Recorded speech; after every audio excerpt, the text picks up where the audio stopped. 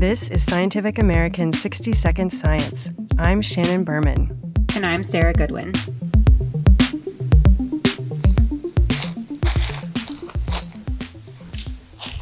You're listening to the sound of a redwood forest after a wildfire.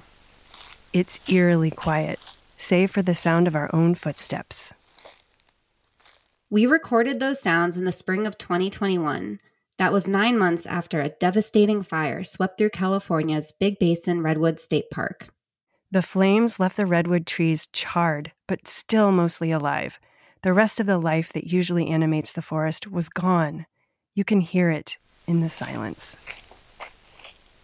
There's always been a fire season in California in the late summer and fall, but recently it's gotten longer and worse, much worse. There's no denying climate change here. 2022 has been another year of drought for the American West, and that means that until the winter rains come in force, there's still a risk for fire. California forests burned frequently until about 100 years ago, when across the West, a new approach to fire emerged in the name of conservation: suppression, as in fire was bad, a destructive force to be avoided at all costs. But research into thousands of years of climate history has shown that fire has always been a part of this landscape. We see it in the tree rings of the ancient redwoods. Fire keeps these forests healthy and vibrant. The native peoples who lived in these forests before colonization seem to understand this intuitively. From an indigenous cultural perspective, we think about, the frequencies of fire and the stewardship of those landscapes. Don Hankins is a scientist who studies the intersection of fire, nature, and people. He's also a member of the Plains Miwok tribe. The history of the removal of fire from California's, at least coastal landscapes, began pretty early on with early Spanish settlement. When we think about some of the first policies within the state that limited the extent of where indigenous people could engage with fire, that policy initially came out around 1793 from a proclamation from the Spanish governor of California that forbid indigenous people from using fire. And so, that spread from Mission Santa Barbara outward. Hankins has done research into the indigenous practices before Europeans settled in the area. Ohlone peoples in this region would have been living in this landscape and using these different resources from the different ecosystems that are there, from the wetlands to the grasslands to the different oak forests and conifer forests and so forth. They each have their own time frames for when fire would be appropriate. And Hankins says they would take a hand in the process of ecosystem management when the timing seemed right. So some places would burn relatively frequently. People would see that, the health of the grass is declining, we need to burn, or we're getting too much litter accumulation on the forest floor. With this policy in place, people were limited in being able to burn because there were really strict penalties applied to people who set fires. But now we are seeing the folly of fire suppression in Big Basin and elsewhere. I talked to Portia Halbert, the chief environmental scientist for Big Basin State Park. She was there when the fire took off. It's crazy how fast the fire came in. What was the burn of Big Basin like? What was the fire like that came through?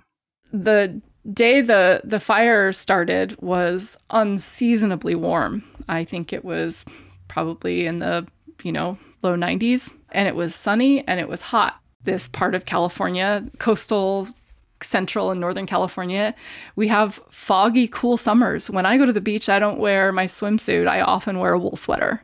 So that set the stage for a big fire. How did it actually begin? So we had lightning strikes. I think there was something like 11,000 of them that quickly started fires everywhere around the mountains. You could see these massive smoke columns. We had a wind pickup out of the northwest, and it took the 3 fires that were burning all around Big Basin. And it just pushed. It just pushed the fire right through the park. How did it all end? We weren't able to contain the fires with our current suppression resources in the state. What saved us is that we had the fog move in 6 days into the fire. Our normal weather pattern was back. So that marine influence that brings cool, moist air from the ocean is now keeping the fire relatively mild. I thought that Big Basin would never burn. That's Christian Schwarz. After the Big Basin wildfire, he spent a lot of time crawling around with his face inches from the scorched earth. That's because he's a mycologist. On the forest floor, the mushrooms he studies also had a story to tell.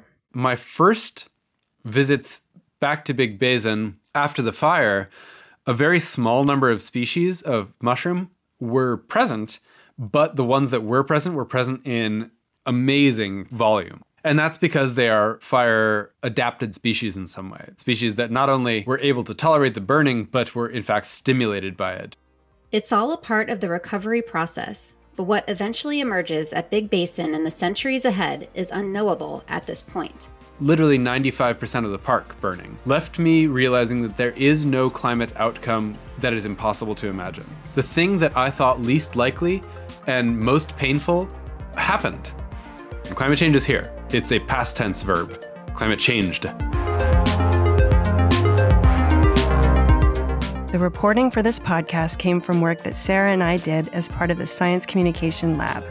We are a nonprofit organization committed to science storytelling and filmmaking.